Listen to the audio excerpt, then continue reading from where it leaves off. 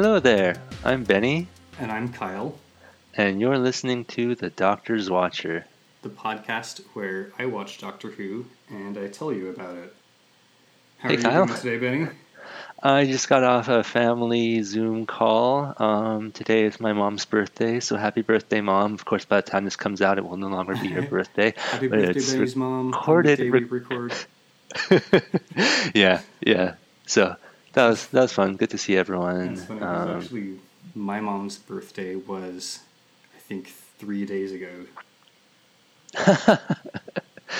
It's a good time for mothers to have birthdays, I guess. Oh, and happy birthday, Kyle's mom, from the day that we record. Since you were kind enough to say happy birthday to my mom. Yeah, I don't think my mom listens to this, but in case she ever does. I was just sort of sending that out to the universe. So Cool. Today, before we get into the episode, we wanted to say thanks to Jeff R., who sent us a nice email, which included a great question. And Jeff asks, if you could be any character in the episodes you've watched so far, who would it be and why? So I will say before we answer that Benny and I have not discussed our answers with each other yet. No, but Kyle did share the question with me, so I have been thinking about it. True, that, yeah. But we wanted to not spoil each other about what our answers might be. Mm-hmm. So, I guess I'll go first. Go for it. I thought about it for a while, and I considered the various serials that we've watched, and I actually picked a runner-up before I say who my actual person is. And my runner-up is Kublai Khan. And the reason that I would potentially be Kublai Khan is because I like gaming a lot. It's true, And, especially board games. Yeah, and he also seems to like games a lot. Mm-hmm. But I ended up not picking him partially because I felt like it was a bit hubristic to name myself the Emperor. Come on, that's the whole point. But also because I hope that I would have better self-control and better gaming luck than to lose half of Asia betting on backgammon games. Yeah. I'll mention Kublai Khan in mine too, but I'll let you continue. The person I actually ended up picking is Chenshu, who is one of the servants of the warlord Tigana. If you remember the scene where the Doctor is sneaking to the TARDIS in the middle of the night and Susan and Ping Cho show up to tell him that they think that Barbara went to the cave of 500 eyes. Mm-hmm. And the Doctor asks Ping Cho if she knows where the cave is. She's like, no, but Chenshu probably does. And this dude comes like slinking out of hiding. He's like, oh, hey guys, what's up? Yeah, it's over there. He's been like spying on them this whole time. And yeah, I picked Chenshu because... You just love that slinky spying vibe. Yeah, I feel like I tend to kind of hang out and not get noticed a lot. Like if I go to a party and stuff, I'm just kind of like, back when we had parties, I just kind of would hang out in the back a lot of the time and like listen to people's conversations, but not necessarily join in that much. And then like when somebody does notice me, I'm just like, oh yeah, I just got here. I haven't been like eavesdropping on you this whole time. Yeah, so I picked Chenshu because I kind of slink around and I'm not always seen by people. Yeah, I feel like when I used to go to parties, even when there were parties, rarely did I ever go to them. I would either hang out and eat snacks or find their pet and see if I could play with their pet. Yeah, that's a good one, yeah. It's pretty much it. Or, find the one person there that I actually know and then like desperately follow them around. Yeah, I've certainly done that. So Kublai Khan was one of the ones that I was thinking about saying too.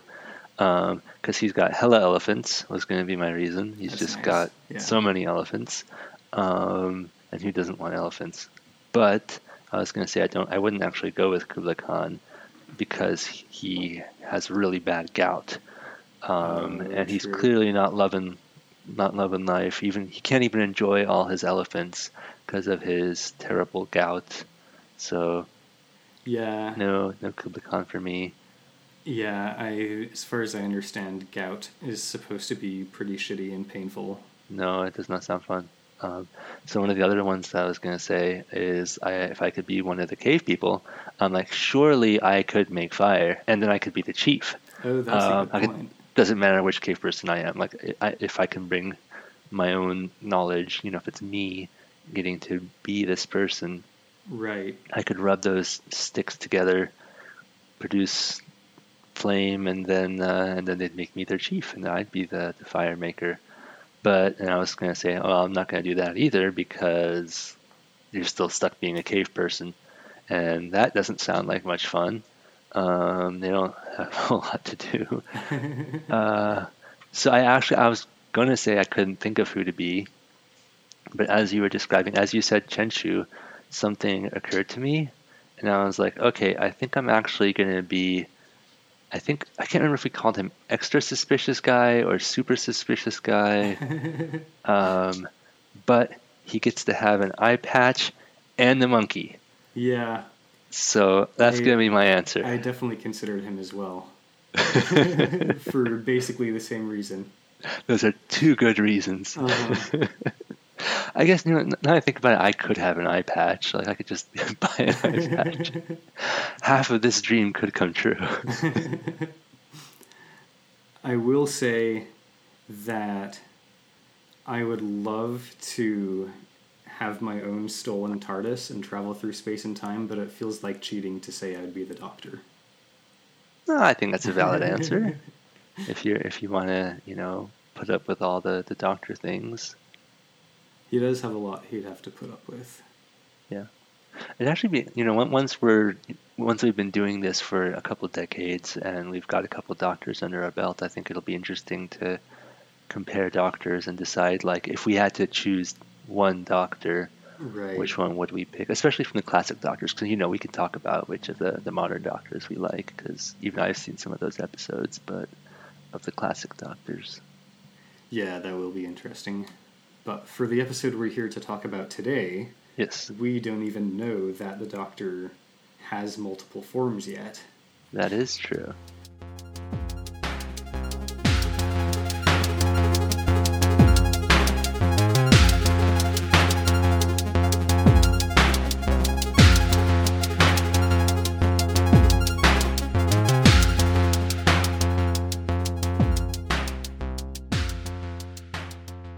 Today's episode, Sentence of Death. Indeed, episode 25 of season 1. Yes. And Benny, do you remember our Cliff Dingler from episode 24?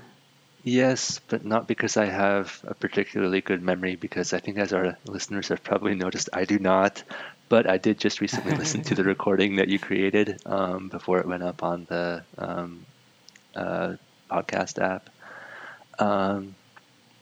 So yeah, our Cliff Dangler was that Ian shows up. So he just used his wrist dial device to teleport into a new location, and it looks like some sort of museum. There's a display case with the next key circuit in it, and there's an unconscious person lying on the ground. And as Ian approaches the key circuit, an unseen assailant, sucker punches him or like cold clocks him from behind, puts the weapon that was used into his hand, takes the key circuit, and gets out of there. GTFO. GTFOs. As they say. I don't know how to make that, how that works as a verb. I think it would be G's TFO. Our grammar troubles, I think, are becoming a recurring segment on this podcast. And then it was, the next episode, sentence of death. So clearly, I think our guy Ian, is not going to get out of this with a slap on the wrist. Indeed. So this episode, Sentence of Death, starts straight up with the Cliff Dangler, no changes to that at all. And we cut from the Cliff Dangler. We get, kind of a fade to black and then fade back up that illustrates passage of time. Mm-hmm, mm-hmm. And we cut to Ian waking up. And the alarm is no longer sounding. He's still in the same room that he was before, but the alarm is off. And there is another character there whose name we soon learn is Terran. And Terran is an interrogator from the Guardian Division. Cool. And he is there to question Ian. Cool. So Terran mainly wants to know what Ian did with the microkey, which Ian insists he didn't do anything with it. He didn't have it. Mm-hmm. Terran also wants to know how Ian got in, because it turns out this isn't a museum, this is like a maximum security storage facility. Nice. And Ian says that he just walked through this door, which was ajar. So Terran, after kind of talking to Ian for a minute, basically ends up assuming that either Ian tricked the guard or Ian and the guard are working together. Suspicious. And Terran basically informs Ian that he's going to be charged with murder. Apparently this other body on the ground is actually dead. Dang. And Ian's like, well, there was another man in here. I got a lump on the back of my head to prove it. A likely story. Yeah, that's basically what Terran says. He informs Ian that here in Millennius, you are already guilty of this crime. The burden of defense is entirely yours. You must prove without any shadow of doubt that you are innocent. Otherwise, you will die. First, Millennius, that's awesome. Great name for a city or planet or country or wherever we are. And two, I do love the guilty until proven innocent society, set up. It's always fun when these sci-fi shows are like, oh, this Earth thing? What if it was different? Yeah, I feel like the DM was kind of like, we did the jungle adventure and we did the snow adventure, but for this next little arc of the campaign, I've got a courtroom drama for you. Yeah, I really like that aspect of this serial, that each episode has been kind of a self-contained adventure with a different flavor to it. I think that's neat. Yeah, me too. Must have been rough for the scenery builders and costume makers and stuff to have to basically create a new environment each time. Yeah. But it's pretty cool for us. So Terran suggests basically that Ian get a lawyer, and he asks Ian if he knows anyone in the city, and Ian says he might. Terran asks, who is he? And Ian's like, who? And looks at Terran as if he should get the joke. But of course he doesn't. So Ian's just like, he's a doctor. And this goes on for 5 more minutes as he says, yes, but who is he? But what kind of doctor? Who? That's what I'd like to know. So we cut from this to Barbara, Altos, Susan, and Sabitha, who it turns out have so far been completely unable to locate either the doctor or Altos's friend Ypres. They have all come to meet with Ian, because, Ian is, locked up in jail now, basically. Mm-hmm. They've come to meet with Ian, and Terran and Ian both enter the room. And they're all kind of discussing how much they need the doctor, and how much the laws in Millennius totally suck a lot. The court clerk actually tells Barbara earlier, he says, The laws are very rigid. Offenders can be sent for 1 year to the glass factories in the desert, instantly and without trial. So, like, yeah, the laws of Millennius really do suck a lot.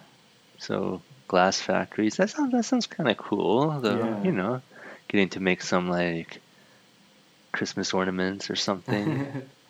Glass factories in the desert implies, I'm assuming, that they're like turning the sand into glass, which is pretty cool.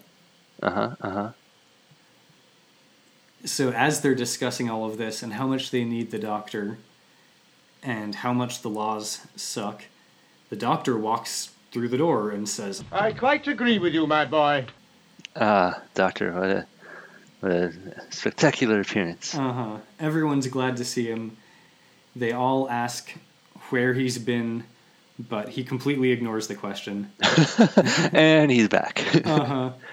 I do like the moment where, you know, he strides through the door and he says, I quite agree with you, my boy, and pauses to let the audience cheer and clap because it's been a couple of episodes since we've seen him, and of course we all love the doctor. Yeah, the studio audience goes wild.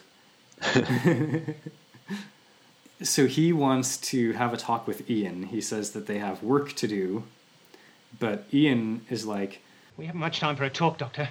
In a moment I've got to go in there and face an accusation of murder. I need a man to defend me. And the doctor replies, I am that man. Does he know anything about law or legal practices? They address that in a few scenes, actually. Okay, cool. Yeah.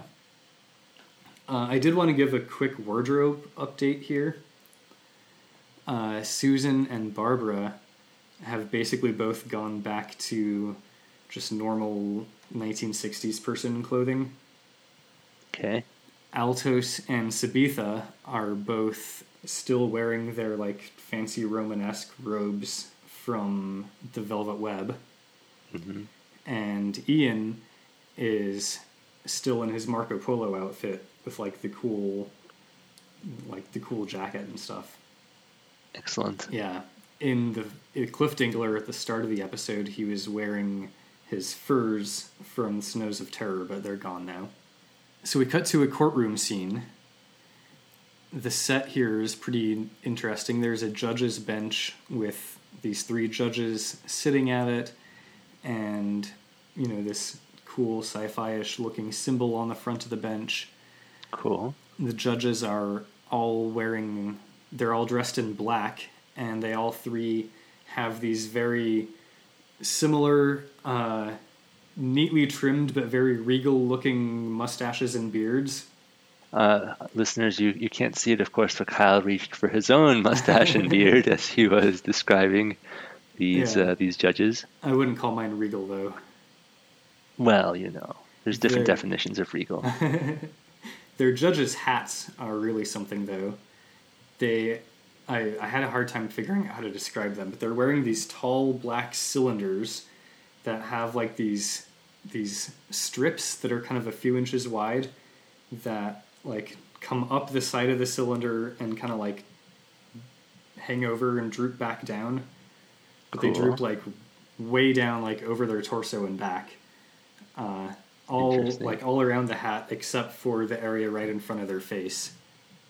Their hats kind of reminded me a little bit of like Russian onion dome architecture.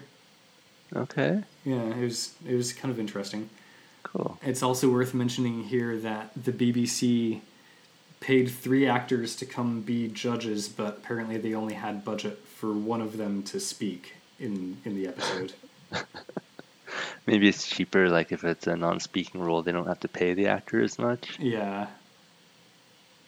So in the courtroom scene, we do establish that the doctor will be speaking for Ian as per the laws of the city, and he says that he is somewhat familiar with the laws himself. He has studied them a little bit.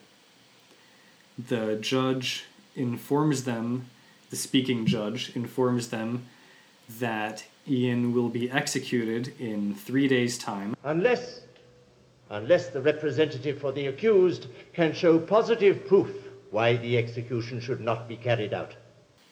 Cool. The doctor wants time to, like, examine the evidence and prepare a case, but the prosecutor objects to this. The prosecutor's like, what? Come on. The main judge is like, dude, prosecutor, chill out. Like, murder itself is pretty fucking rare in Millennius. I think it's pretty reasonable to, like, give him a little bit of time. Oh, surprising. I didn't think that the judges would be so accommodating. Yeah, so yeah, the main judge kind of looks at the two non-speaking judges and they both nod their heads. So he's like, all right, Silently. cool, request granted, come back in 2 days. So the court adjourns, and the doctor is just casually like, oh yeah, I've been studying the laws here ever since I heard that Ypres got murdered. And Altos is like, oh shit, that was my friend. Uh-huh. Apparently, like, the doctor had actually met Ypres when the doctor arrived in Millennius. And they arranged to steal the microkey together, but apparently something must have happened. The doctor thinks that Ypres must have told somebody about the key, and this person murdered him and took the key. So this arc of the campaign is a murder mystery.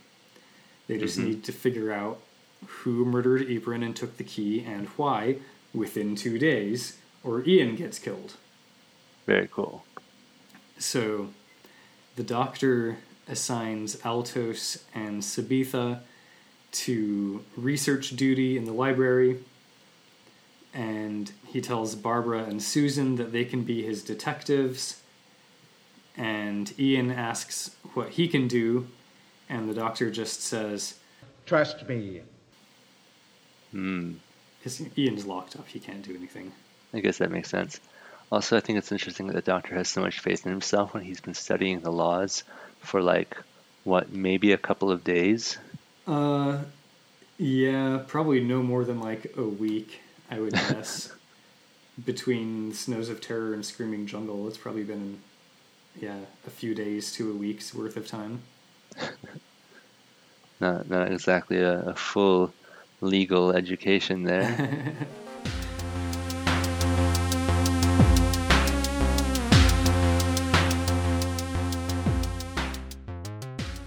Hi, I hope you're enjoying the episode. If you like our podcast, please leave us a 5-star review on iTunes. If you'd like to ask us a question, share your thoughts, or make fun of us, you can email us at thedoctorswatcher@gmail.com or tweet us at drwatcher. Thanks for listening, and now back to the episode.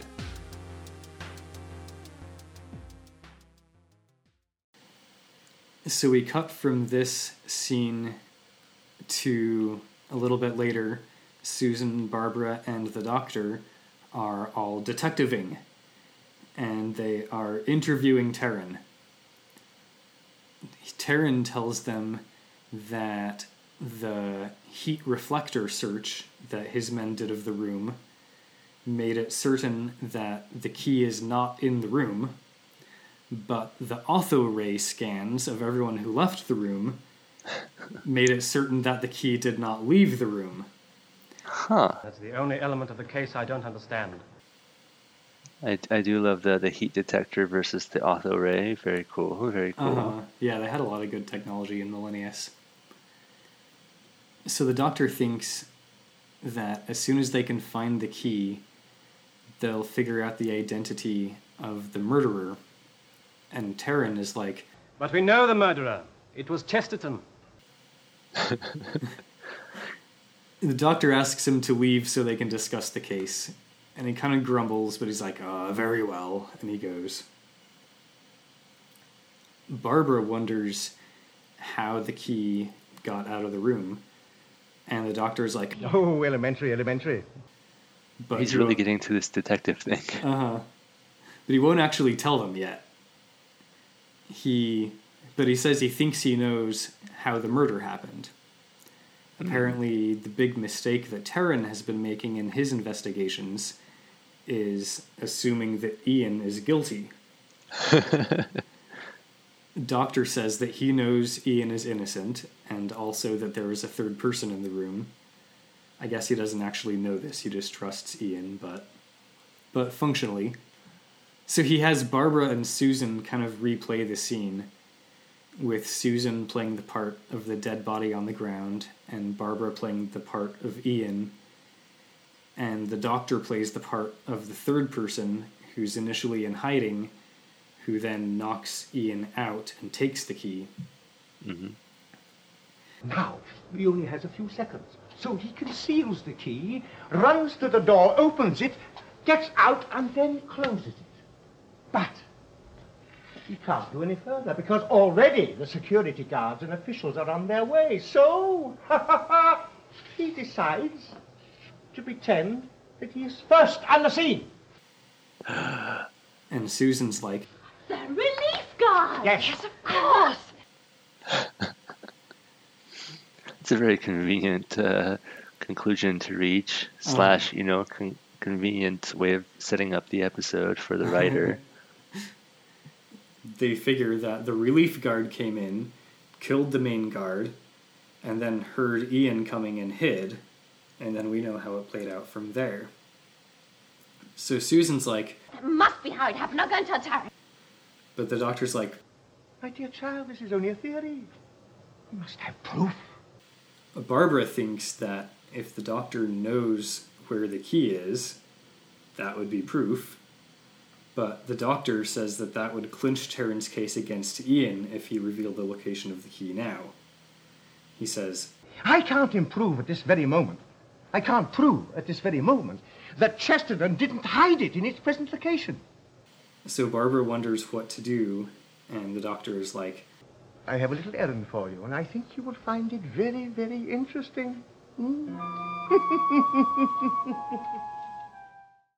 So we cut to the interior of this fancy apartment, and we hear a knock on the door, and this fancy lady with fancy hair answers the door and finds Barbara and Susan.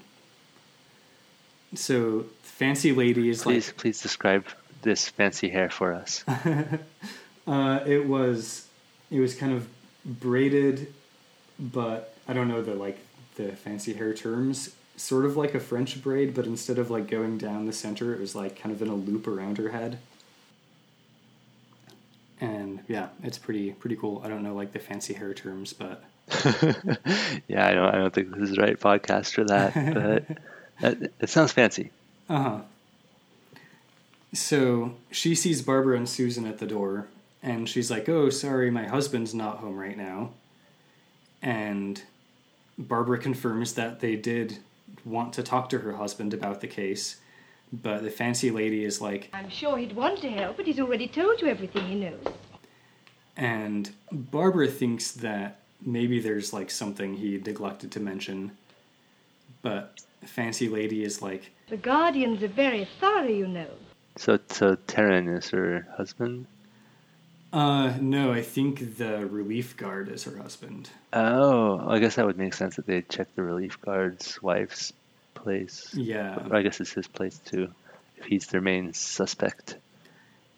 So Barbara asks her basically like why somebody would want to steal the micro key, and the answer essentially is that it's basically just that it's rare.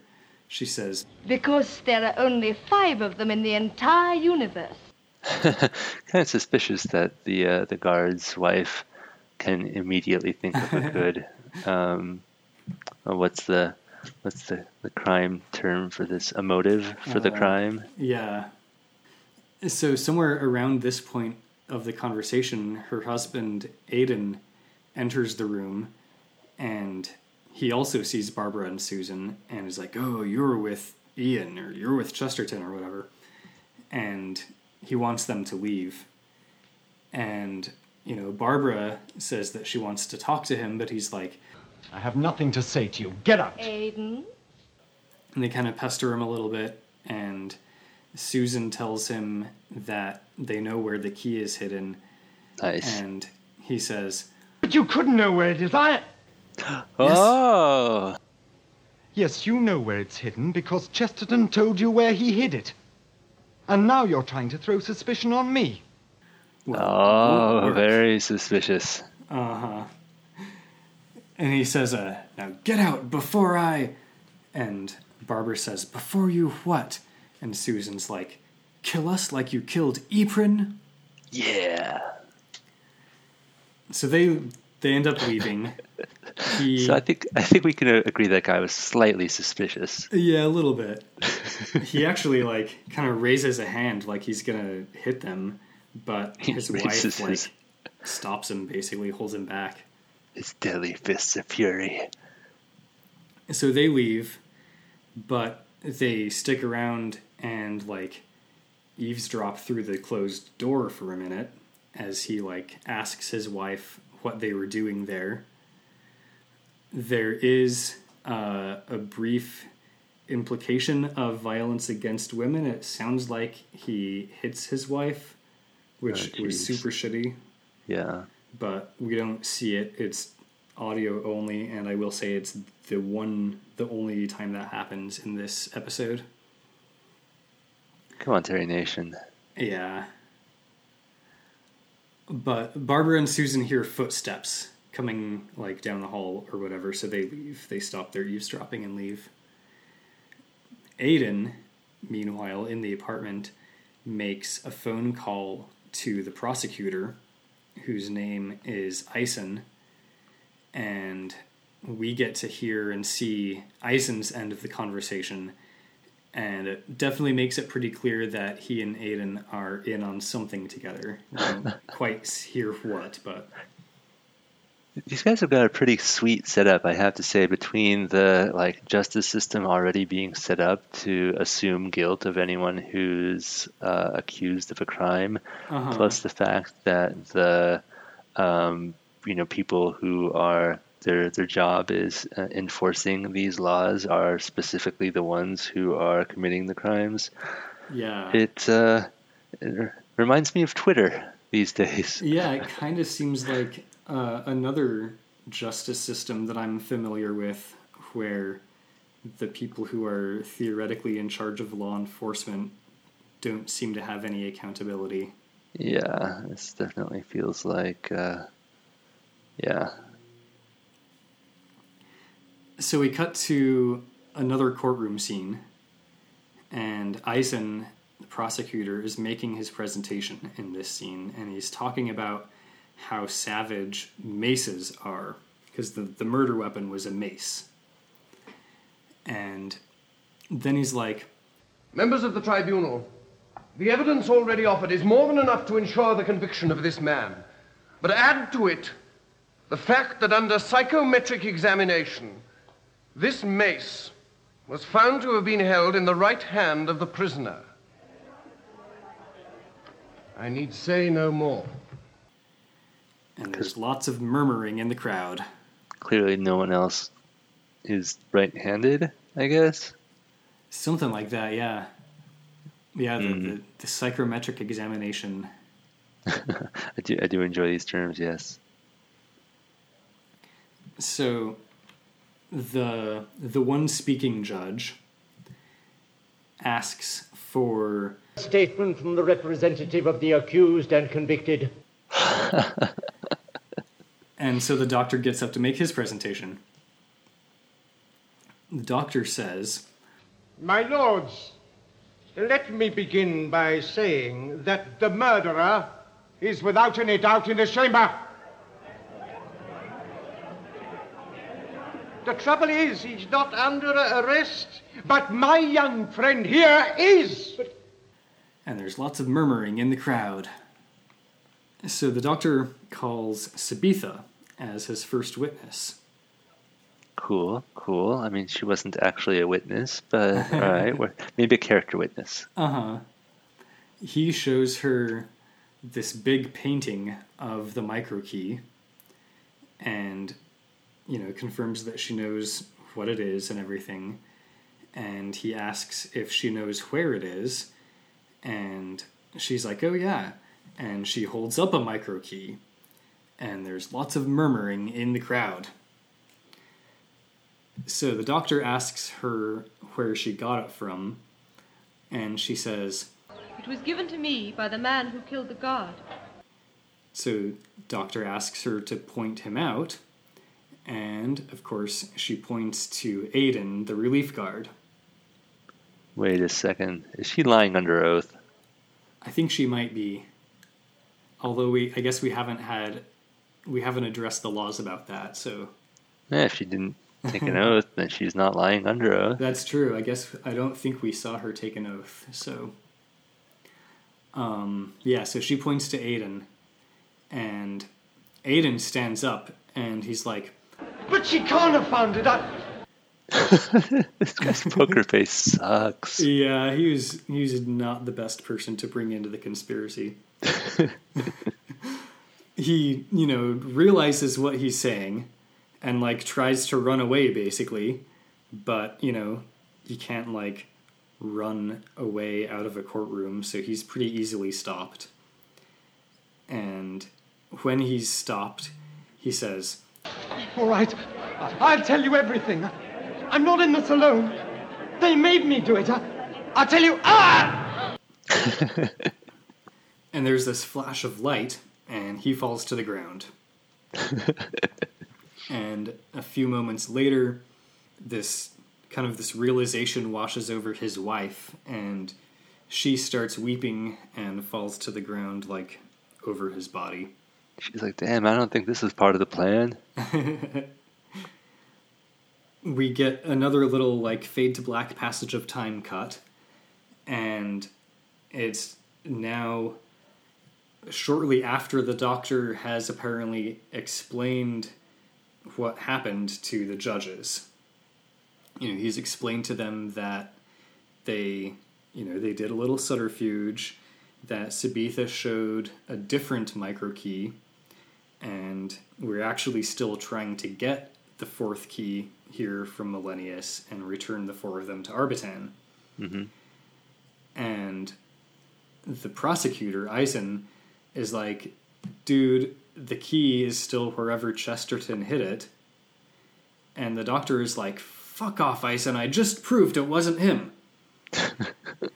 He says, I admit that I resorted to a subterfuge when Sabitha accused Aiden of taking the key, but I think the results justifies the means.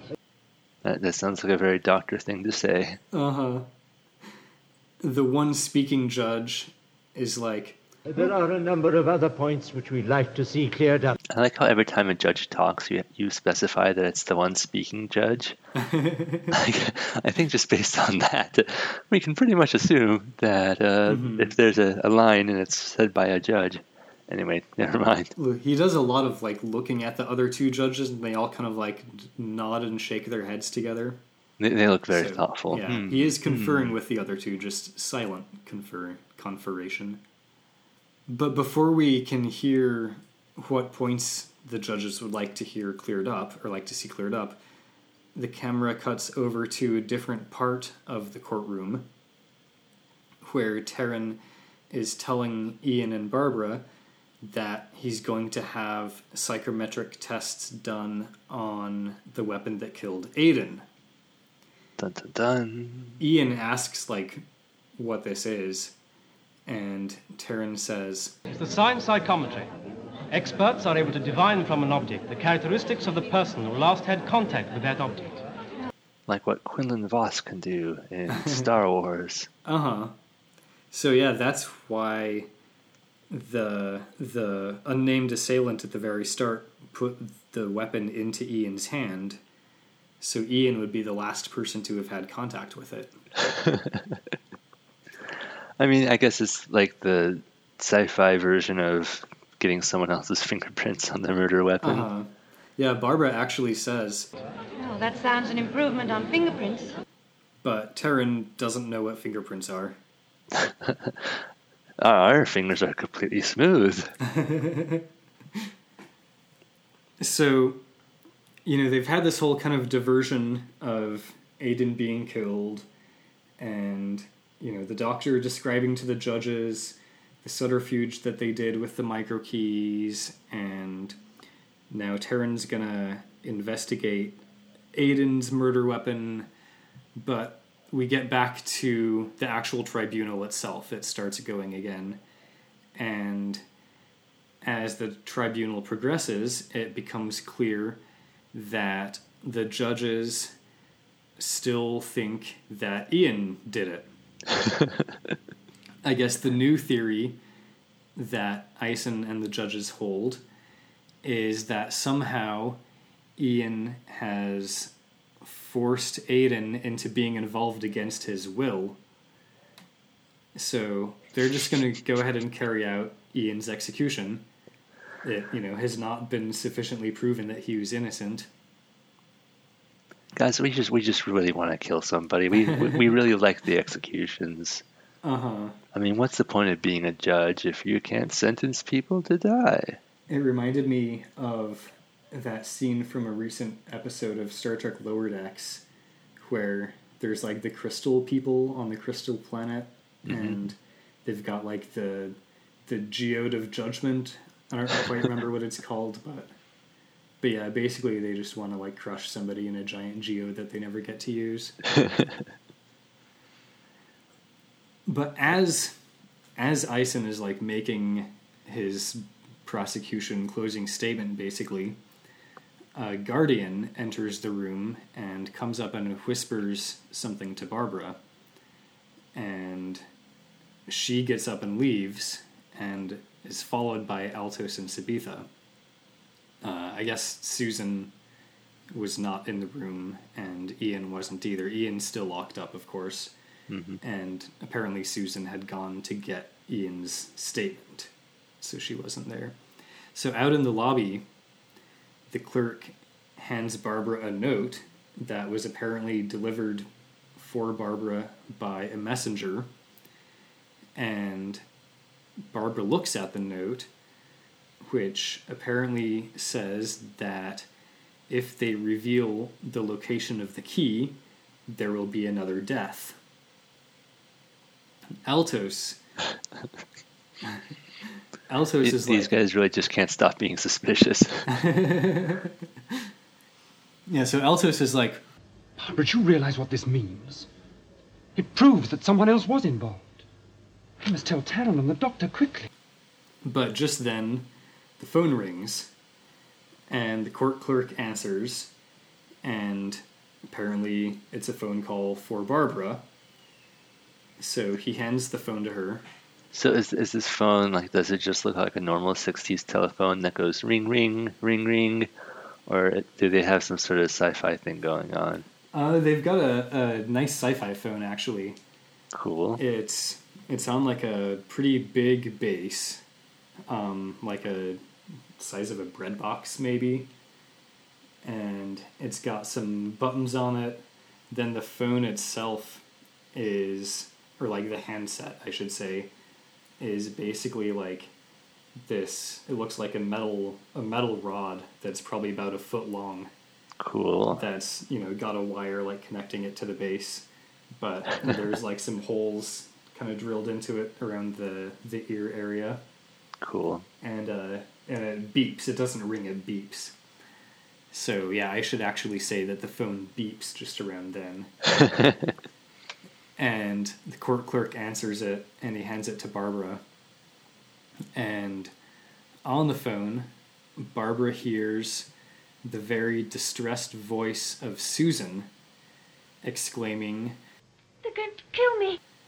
And the title, next episode, The Keys of Marinus, appear on screen.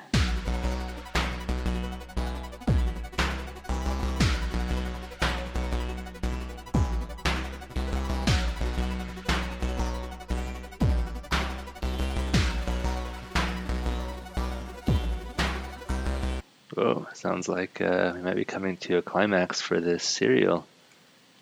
Yeah. Maybe.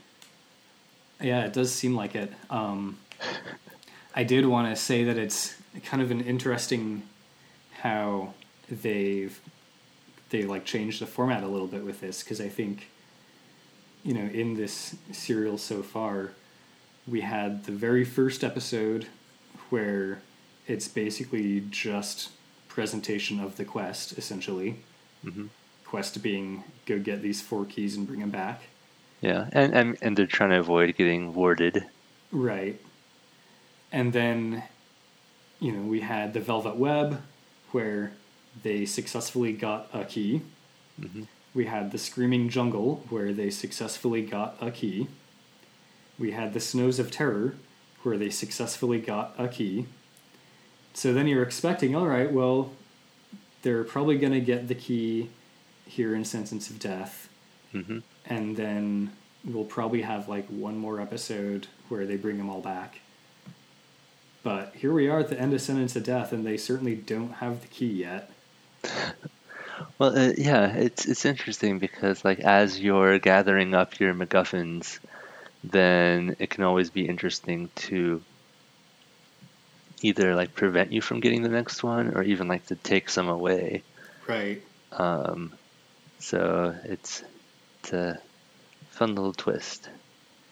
I also wanted to mention here at this point that this was the 5th episode of this serial, and we've been talking about this serial the whole time without ever actually naming the serial itself. Mm-hmm.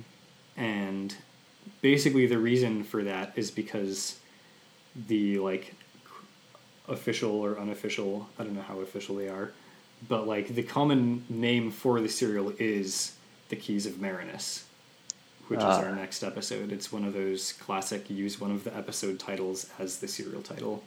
Well, I mean, I think this one really makes sense because Yeah, what we're trying to do does. is we're trying to get the keys. Yeah. Yeah, and like The Keys of Marinus, the episode, I mean, like, as you mentioned, it's basically setting it up to seem to be the climax, and yeah, it really is just like what the whole serial is about, is rounding up these keys and getting them back. Mm-hmm. I think, just for the record, I believe Marinus is the name of the planet, and I believe all of these locations have been on the same planet. Oh, okay.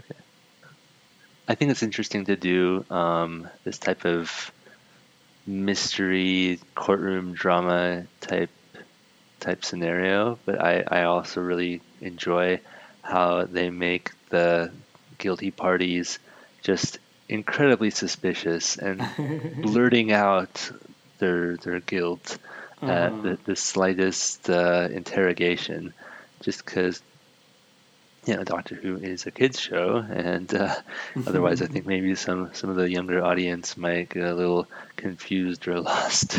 Yeah, but I guess we can't get like too sophisticated. Yeah, when you have the suspicious people basically just start being like, oh, but you can't know where I hid the guy. I mean,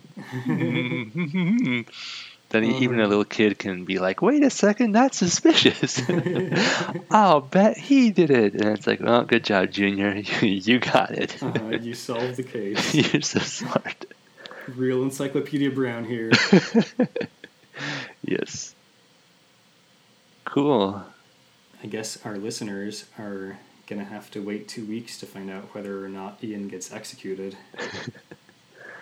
I feel like if you were to be sentenced to death, then it would have happened in Sentence of Death. Wait, no, actually, let me think about that. I think he was sentenced to death, and now they just have to prove that he wasn't guilty to get him out of the sentence of death. Right. So I guess technically the next episode would be like execution of the sentence of death. Or, the Keys of Marinus. All right. Bye, listeners. Bye. Hi, Kyle here. The Doctor's Watcher would like to thank Circuit 23 for the awesome theme song he created for us. You can find his music, including our theme, at soundcloud.com/circuit23, and you can reach him at circuit.23, that's circuit.23@gmail.com. Thanks to Benny for listening to me talk about Doctor Who, and thanks to all of you for listening to Benny listen to me talk about Doctor Who. We'd love to hear from you. You can reach us at thedoctorswatcher@gmail.com or on Twitter at DoctorWatcher. If you enjoyed this podcast, please leave us a 5-star review on iTunes or wherever you review your podcasts. Join us next time on The Doctor's Watcher.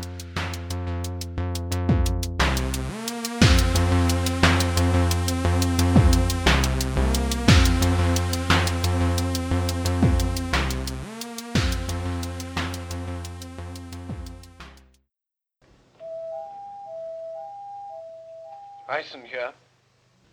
Don't say any more. There are people near. I'll take it on the personal. All right, go ahead. You really think she knows something? You mean that our young friend may not be able to go through with it? Well, listen carefully, and I'll tell you what you may have to do.